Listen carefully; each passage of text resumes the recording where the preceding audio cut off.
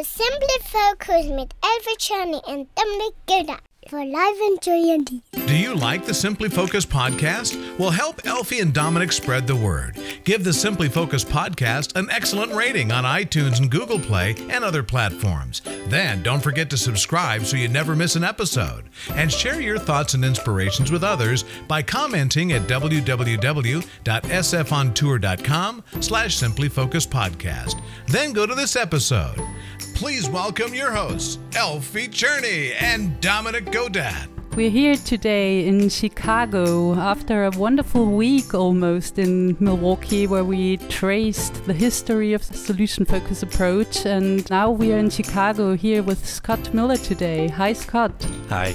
It's been so great that we can meet you. We had 2 busy schedules and we're happy that we can talk to you about deliberate practice, and also your name was mentioned so many times in our travels, so we're happy that we can meet you and see what fascinated you back then and what still fascinates you and what your main topic right now is and how that might be useful for solution-focused practitioners. So Scott, you were involved with Solution Focus quite at the beginning. You wrote a book with Insu. I did. You wrote 2 other books on Solution Focus. You published a lot of articles and I did. Are traveling a lot. We're happy to get you here in Chicago today. I'm happy to be part of this. I'm excited to hear about your journey traveling across the United States and Canada and Europe and everything else. So I'm grateful that you'd spend the time with me. Yes, so Scott, what fascinates you with solution focus? The truth is, I really haven't been involved with solution-focused thinking for some time now. I can tell you at the beginning, back in the early 80s when I was a graduate student, I met a professor and a supervisor whose name was Lynn Johnson. And Lynn had been reading Keys to Solution, and he made that part of our study group. And it's in that way that I started to hear about solution-focused therapy. What I liked about Lynn and also about solution-focused was that they gave me some direction and some guidance about what to actually do during a visit with clients. Much of what I was getting in school was vague and not very helpful in terms of knowing how to work. And I've always been an anxious therapist. I'm not someone who it comes naturally to. I've had to really work at feeling comfortable in the room and knowing what to do with clients. And solution-focused really spelled it out very clearly. Or at least I thought. And so that's where it really started with me. First with Keys, and then, of course, through the rest of the books.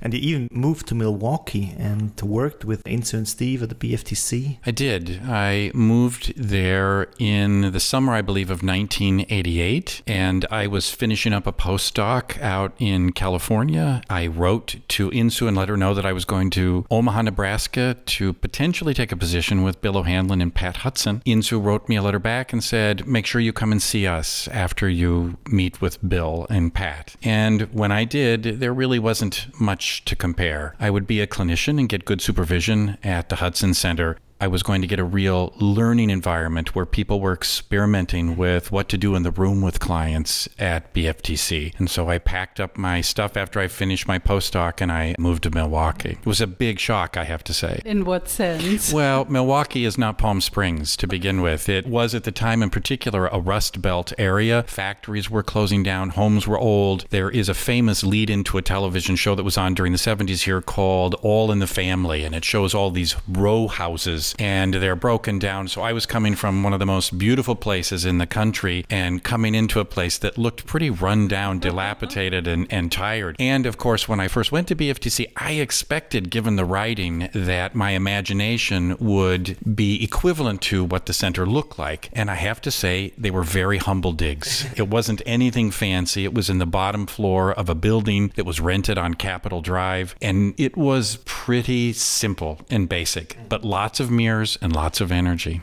Yeah, and you stayed there for quite some time. I was there for almost 5 years. Yeah. So what fascinated you back then? What made you stay for 5 years? Well, let me tell you a story about the first time I really met Steve, because I'd met Insu at a mutual friend's home. Insu was out in Denver doing a workshop. I happened to be staying at Yvonne Dolan and Charlie Johnson's home, and Insu was staying there as well. We had some long walks and long talks. It was a very interesting meeting. I felt very privileged to have the time to chat with her when everybody else was limited to her workshop dialogue. In any event, I had moved out to Milwaukee. I walked into BFTC my very first day. I walked past Dolores, who was the administrative assistant who ran the front end of the clinic, and Steve came walking around the corner, and in characteristic Steve fashion, he didn't say very much, but he had a paper in his hands, and after we did very brief introductions, he says, "Please read this and get back to me." And so I took the paper, and overnight I felt a great deal of responsibility. I also wondered really, what could I say? I'm going to comment on a paper written by Steve DeShazer, but I did. I marked up things in pencil. I gave it back to him the next day. By the end of that day, he got back to me with a second edition of the paper and asking me, did I think that his understanding of my comments were reflected in his revisions? It was a pretty amazing experience, Wow. and that's the kind of energy that was there at the time I was there. Very open, interested, experimental. Of course, there was a focus. The focus was on focused solution development rather than understanding the problem or even the process of therapy so much as really trying to help people develop more of a solution to their particular concerns that brought them in. And you say that this work back then, or the way you all worked there, really has a lot to do with the work you do today, as you say, as an extension from the work back then. In what respect?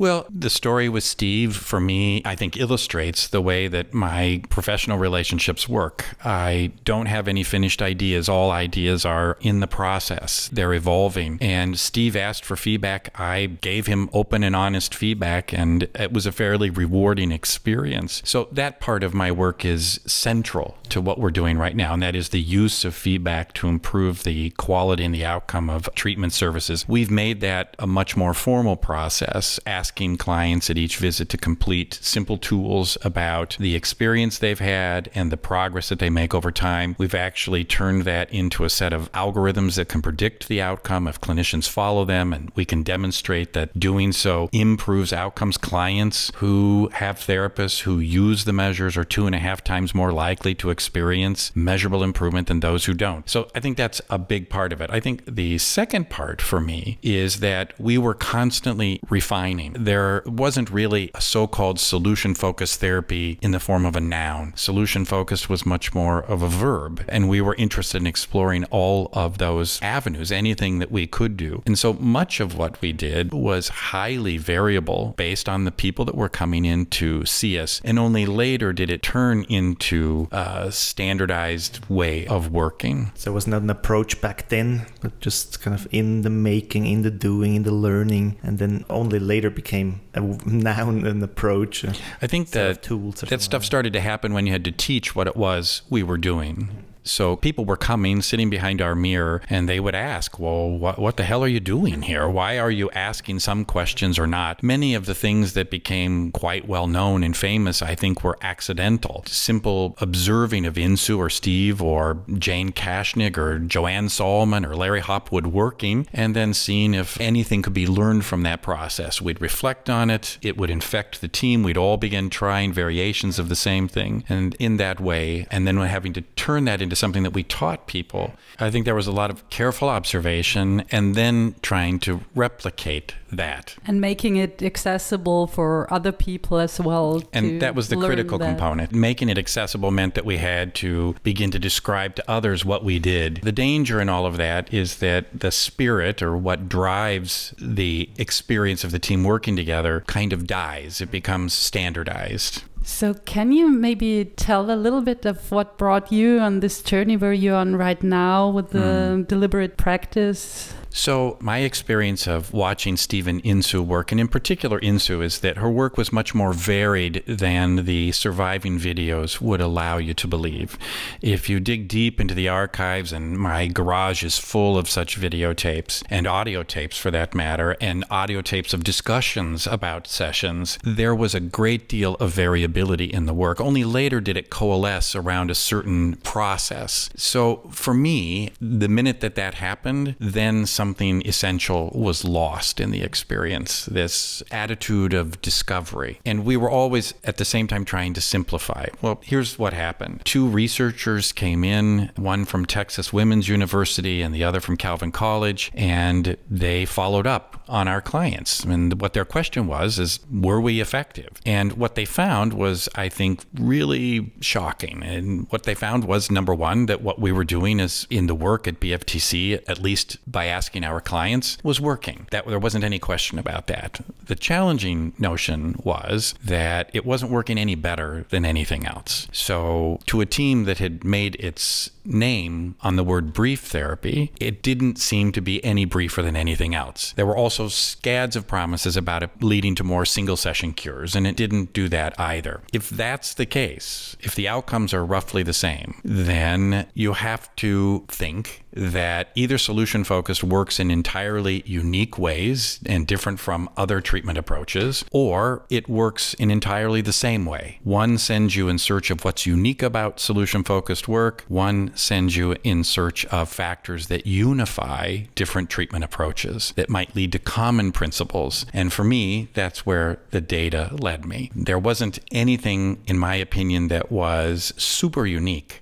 about the work that we were doing. And I wanted to find out, given the way I am and that I'm an anxious therapist and I want to know what to do and do it for the right reasons, we began looking for commonalities between treatment models. Lo and behold, there's a giant body of research that's existed from the late 30s that's investigated the commonalities between treatment models. They may put those commonalities to work in different ways, much the same way that DNA is expressed in the diversity that we see on planet Earth. But discovering that common thread, the DNA of effective clinical work, was what I really became interested in. And you now say that those therapists, or those, in our terms, maybe also solution-focused practitioners in other fields, are most effective who reflect their practice and really not just follow guidelines, but really reflect, learn from feedback. How does that work? How can they do that? Yeah, there's a bit of a history to this. Let me just briefly say that we initially started thinking that we would try to explore these common factors and that this would be able to provide a unifying language that therapists could operationalize in different ways depending on who walked in the door. The truth is, however, that was an utter failure. And the reason that's a failure is, why would you learn what we were teaching you if what you already did works as good as everything else? Think of it logically. This we discovered only after writing 2 books on the subject. So then we thought, well, maybe we can't figure out how to do therapy reliably the best way, so we'll just measure therapy. We developed a couple of simple tools. We began measuring outcomes. When we did that, we discovered certain therapists consistently achieve better outcomes than others. We were right back to the same puzzle we'd had at the beginning. Why? Why is it that certain therapists are more effective than other clinicians? Turned out it wasn't about their experience. It wasn't about their treatment approach. It wasn't about how many years of training they'd had. It turns out that what separates the best from the rest is how much time they spend in an activity called deliberate practice. Deliberate practice means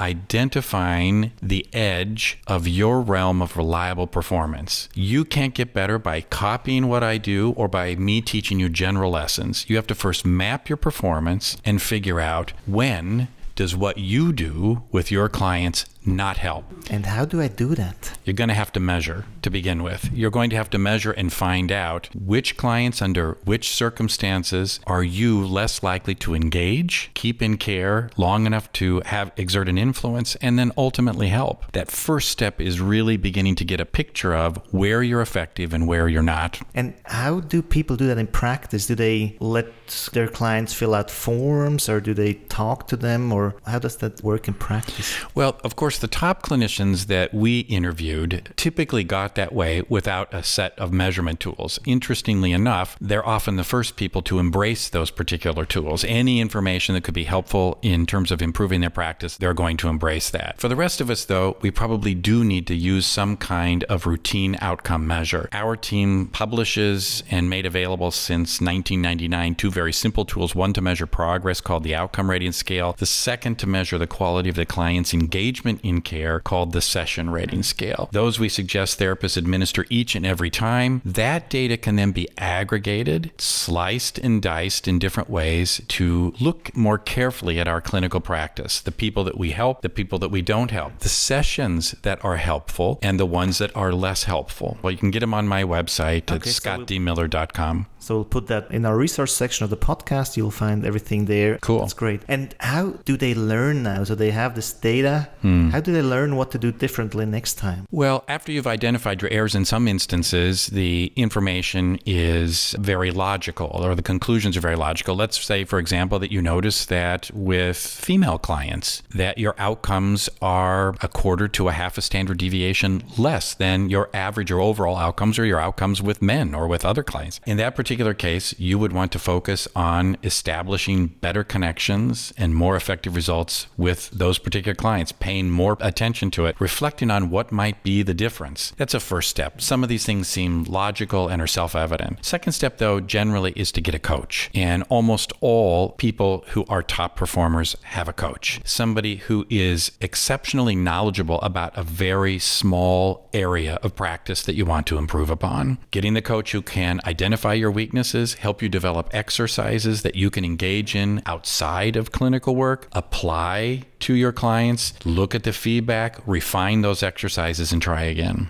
So it's really a trial and error process with a constant research method to really see what works better than something else. That's right. Yeah. I mean, essentially, you're doing successive refinement of your practice. Now, this is something that all therapists try to do. They think they do it. But when we look at the outcomes, therapist outcomes actually don't improve with time and experience. It doesn't matter the style of therapy you embrace. When we look across clinicians, large-scale studies show that they don't. What we do know, however, is that when therapists begin to use these measurement tools, identify those small errors, get a coach that can help you develop exercises for that particular area or weakness in your practice, that therapist outcomes begin slowly to improve.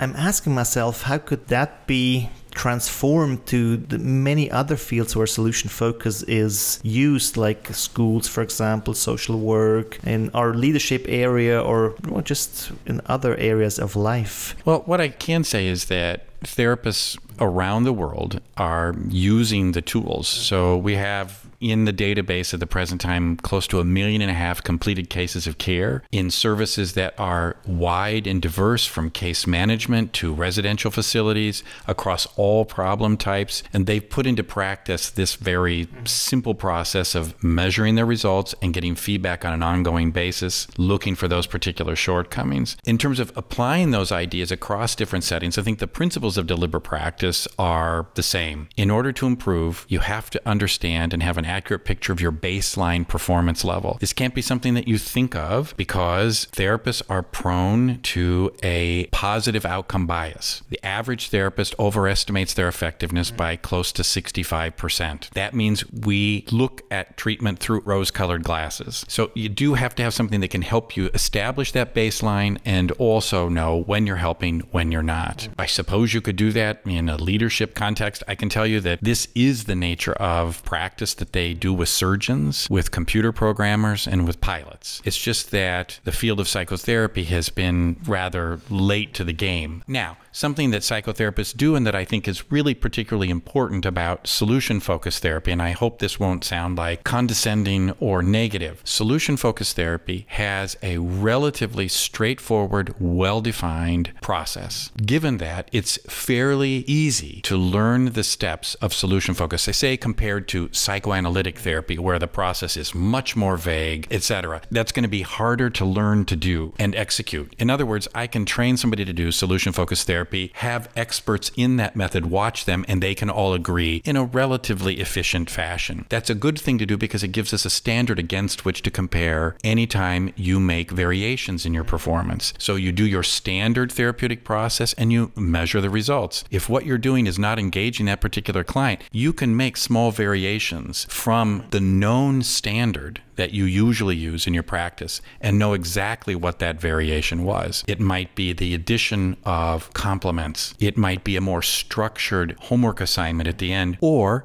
not giving homework assignments at the end. It might be a different way of greeting the client in the process, since those first 10 minutes in the clinical hour are really important for both establishing the nature of the working relationship and the themes that will play out over the course of the contact with a particular client. So having this standard and then change one thing and see what happens, and then reflect on that, and maybe change another thing, see what happens there, reflect on that as a deliberate practice. That's exactly right. And I think, again, this is one thing that's, again, nice about having a community. So the solution-focused community is pretty strong. It can support you in knowing when you're on track with the solution-focused methodology. At the same time, in order to move beyond that, to get better, to engage more clients, I'm probably going to have to introduce small variations. Things which therapists do naturally, but they might not do reflectively, so that they know they're making these particular variations. Let's contrast that with other communities. The average therapist identifies, about 50% of them say, I'm eclectic. When you ask them, what does that mean? They can't articulate very well what that means, how they make clinical decisions. Therapists in a solution-focused way have very clear decision-making process.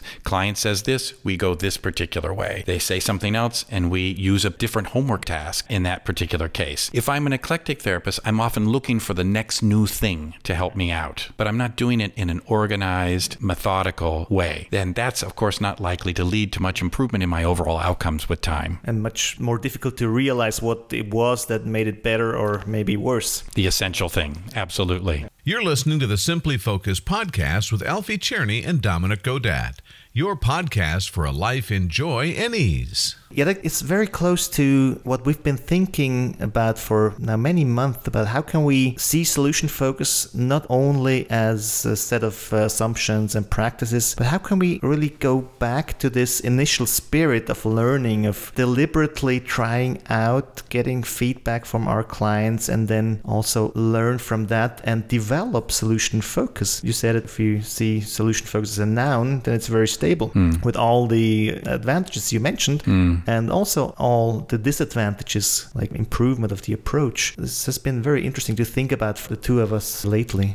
There's a story, an old Buddhist story that I like a lot, and I'm going to certainly crucify this story as I tell it. There are two monks. They come up to a river that's overflowing its banks. And the older monk says to the younger monk, let's build a raft. And they build a raft, they float across. The younger monk begins to put the raft on his back. And the older monk says, what are you doing? He says, well, in case we ever run into a flood again. The older monk says, set the raft down. If we need one, we'll build something else. For me, we often get stuck carrying around the raft. The raft for me are all these questions that became an obsession with solution focused at the end of my tenure. I was never interested in that. I was never interested in the miracle question, which for me was discovered by accident, really. It was an accommodation of the client at the moment. Let me say that again. That question emerged out of Insu's accommodation of a client in the moment. Now, sitting behind the mirror, it looked like a really great idea. And then pretty soon all of us were asking people about miracles. But the principle involved was find out what moves people. Find out what's important to them. Find out where they want to go. That seemed to be the principle. And it turned into a raft in some ways, at least in the beginning stages. And still this way of discovering the miracle question, if you must say it like that, is very much in this process of learning and then deliberately trying it out. And then the question is, how do we learn beyond that? Yeah. How do we keep on learning? Right. Yeah, I think there, for me, comes this difference between creating habits and staying curious about what we do and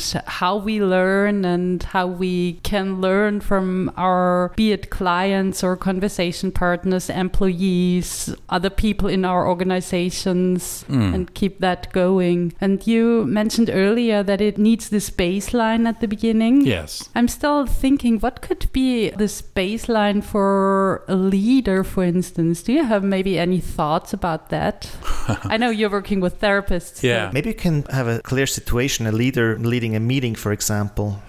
So the question for me would be, how can I, with a deliberate practice, become a better leader in a meeting, for instance? Right. So I don't think there's anything that you can do to become a better leader in the moment. I think we have to gather enough data to even find out if the way you lead that meeting is problematic. So the first thing you would have to do is specify what the outcome is that we're searching for. for? How will we know that somebody is a good leader? Are we defining that as a process variable, what they do from moment to moment with people in a meeting? Are we talking about what happens after the meeting, that staff actually go to their desks and do more productive work, that they achieve better sales, or that they are less demoralized and take fewer sick days? Whatever that might be, the outcome has to be specified first. Then we have to measure the baseline of that. Does the leader's behavior lead to those outcomes? Or what outcomes does the leader's behavior lead to? The contribution of any particular meeting, I'm going to guess, is going to be relatively small in contrast to all the other factors that can affect those particular outcomes. So I'm going to look for more inputs than just the leading a meeting that might lead to the outputs or the outcomes that I'm looking for. Now, all this sounds very 20,000 foot. I'm not sure it's even helping. When you talked about learning earlier, what I hear most people talk about when they talk about learning is doing, not learning. So tell me what to do. What question should I ask in the meeting? How should I run the meeting? That's not learning, that's doing. So I think first I have to carefully describe the outcomes that we're looking for. I have to measure those outcomes and then look for variation in those outcomes to figure where does the leader contribute, where don't they, when do the outcomes fall flat, etc.,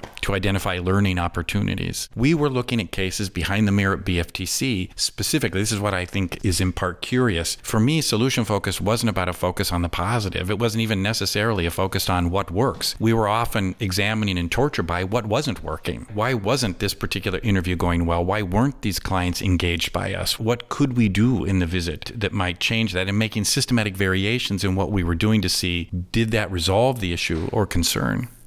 To me, what you said is really very inspiring, as I think that it's so important, even in a meeting, to ask ourselves, what should the outcome be of this meeting? And I think people often stay in the question what should happen here, but that's mostly not the important thing. Why do we do a meeting? Because we want to make a difference for something in our organization, whatever that might be. So I think to highlight the importance of really asking, well, what outcome it is that we want to have and how we would notice or see that we are a better leader, more effective or whatever. So let me just say, for example, if you apply what we know from psychotherapy, because I am no expert in the leadership literature, I am not, but if you apply the same findings from the therapy literature, no one therapy session or way of doing a therapy session is any better in general than any other. So you can pick your poison, whichever way you want to run that particular meeting. What I think that means in the long run is, are people engaged by what you do during any particular visit? So I don't care if you're solution focused or CBT. Did it mean anything to the person you were working with?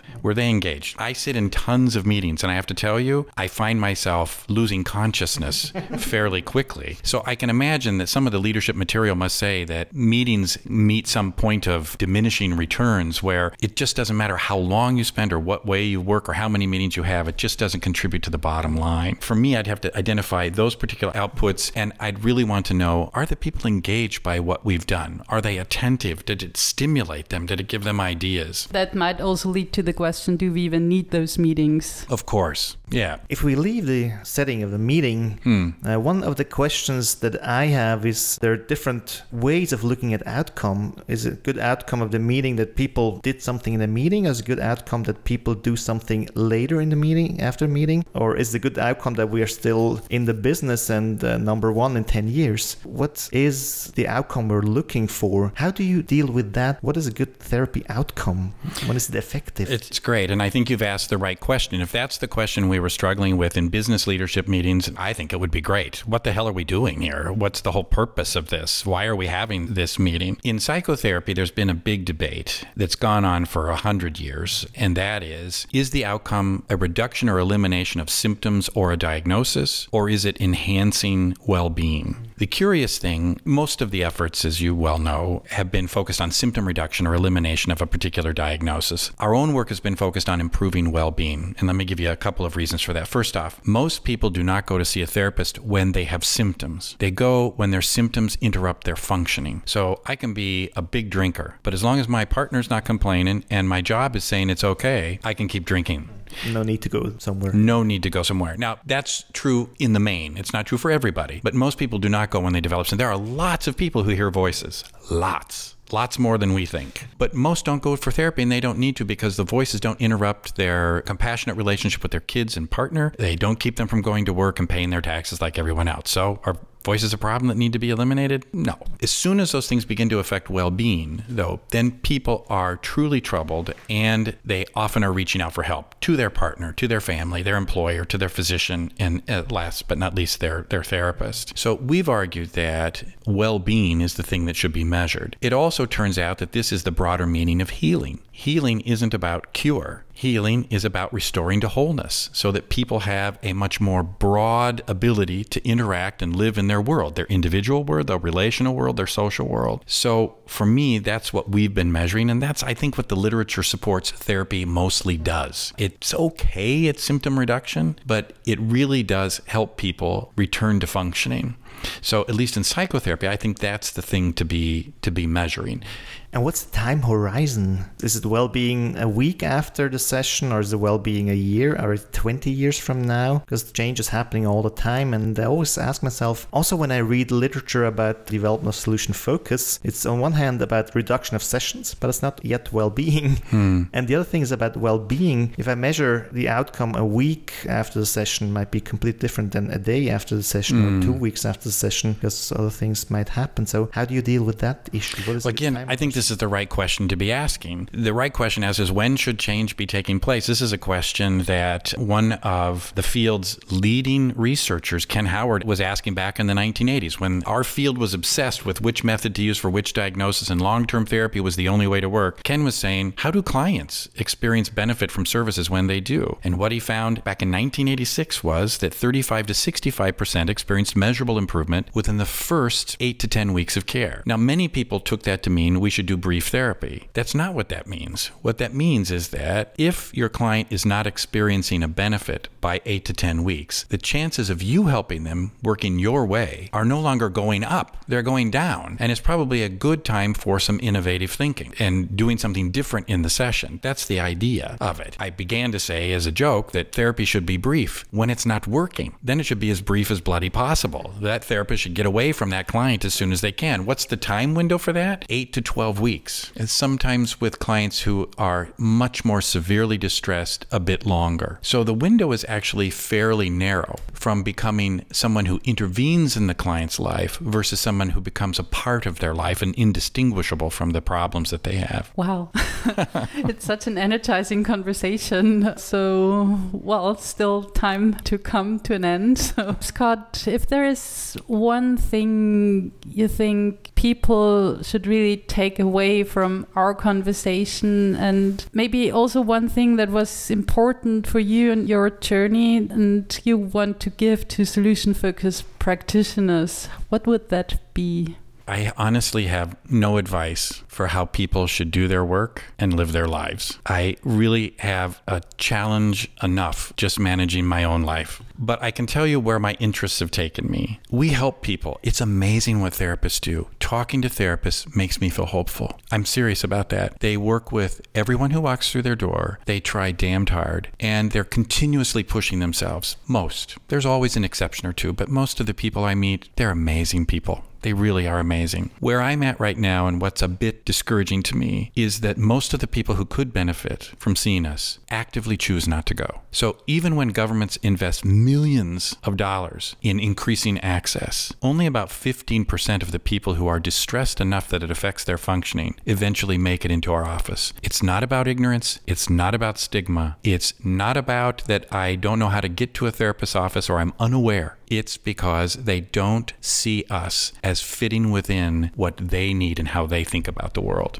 And so for me, it's about expanding this lens. Right now, in our field, we have a very limited narrative about what helps people. We think change people's thinking, change people's behaving, change people's emotions, change their brain chemistry. These are sort of the dominant narratives, and all the models flow from there. But there are a lot of clients who think differently than that. They lead much more broad lives. They have a sense of connection with something bigger than themselves, something invisible that affects their lives. And that's what I'm interested in exploring. How can we, who have something really wonderful to offer. Connect with people who think we don't speak their language. We don't talk to what's meaningful to them. We don't sing their song. Wow, what an important message. So let's come to the challenge of the week. Yeah. Challenge of the week would be, if you think you're effective, why not find out? Download the measures. You can get them for free and begin tracking your outcomes and see, are you effective with all your clients? Is it to the degree that you thought? So we are happy to put that in the resource section of our podcast so that you just can go and download everything you need to become more effective. And we are also very curious to hear from you. What worked for you? How did the challenge of the week work for you? And also what inspired you with our podcast? So please comment on www.sfontour.com/simplyfocuspodcast and then go to episode number 36. And we're also asking ourselves, how can we promote this focus on learning, on really deliberately getting feedback and using this feedback to improve our practice, transform to other areas where solution focus is used. So if you have any ideas how you do that, how you could do that, or how we could do that, or other people could do that, please let us know in the comments field of this podcast. And if you have not yet subscribed, please subscribe to our podcast on iTunes, Google Play, Stitcher, TuneIn, or other platforms. And for all our German-speaking listeners, we also want to share again that we are up to start the third Impulskonferenz für lösungsfokussierte Führung, die heuer erstmals als Online-Festival stattfindet. So if you're interested in our solution-focused leadership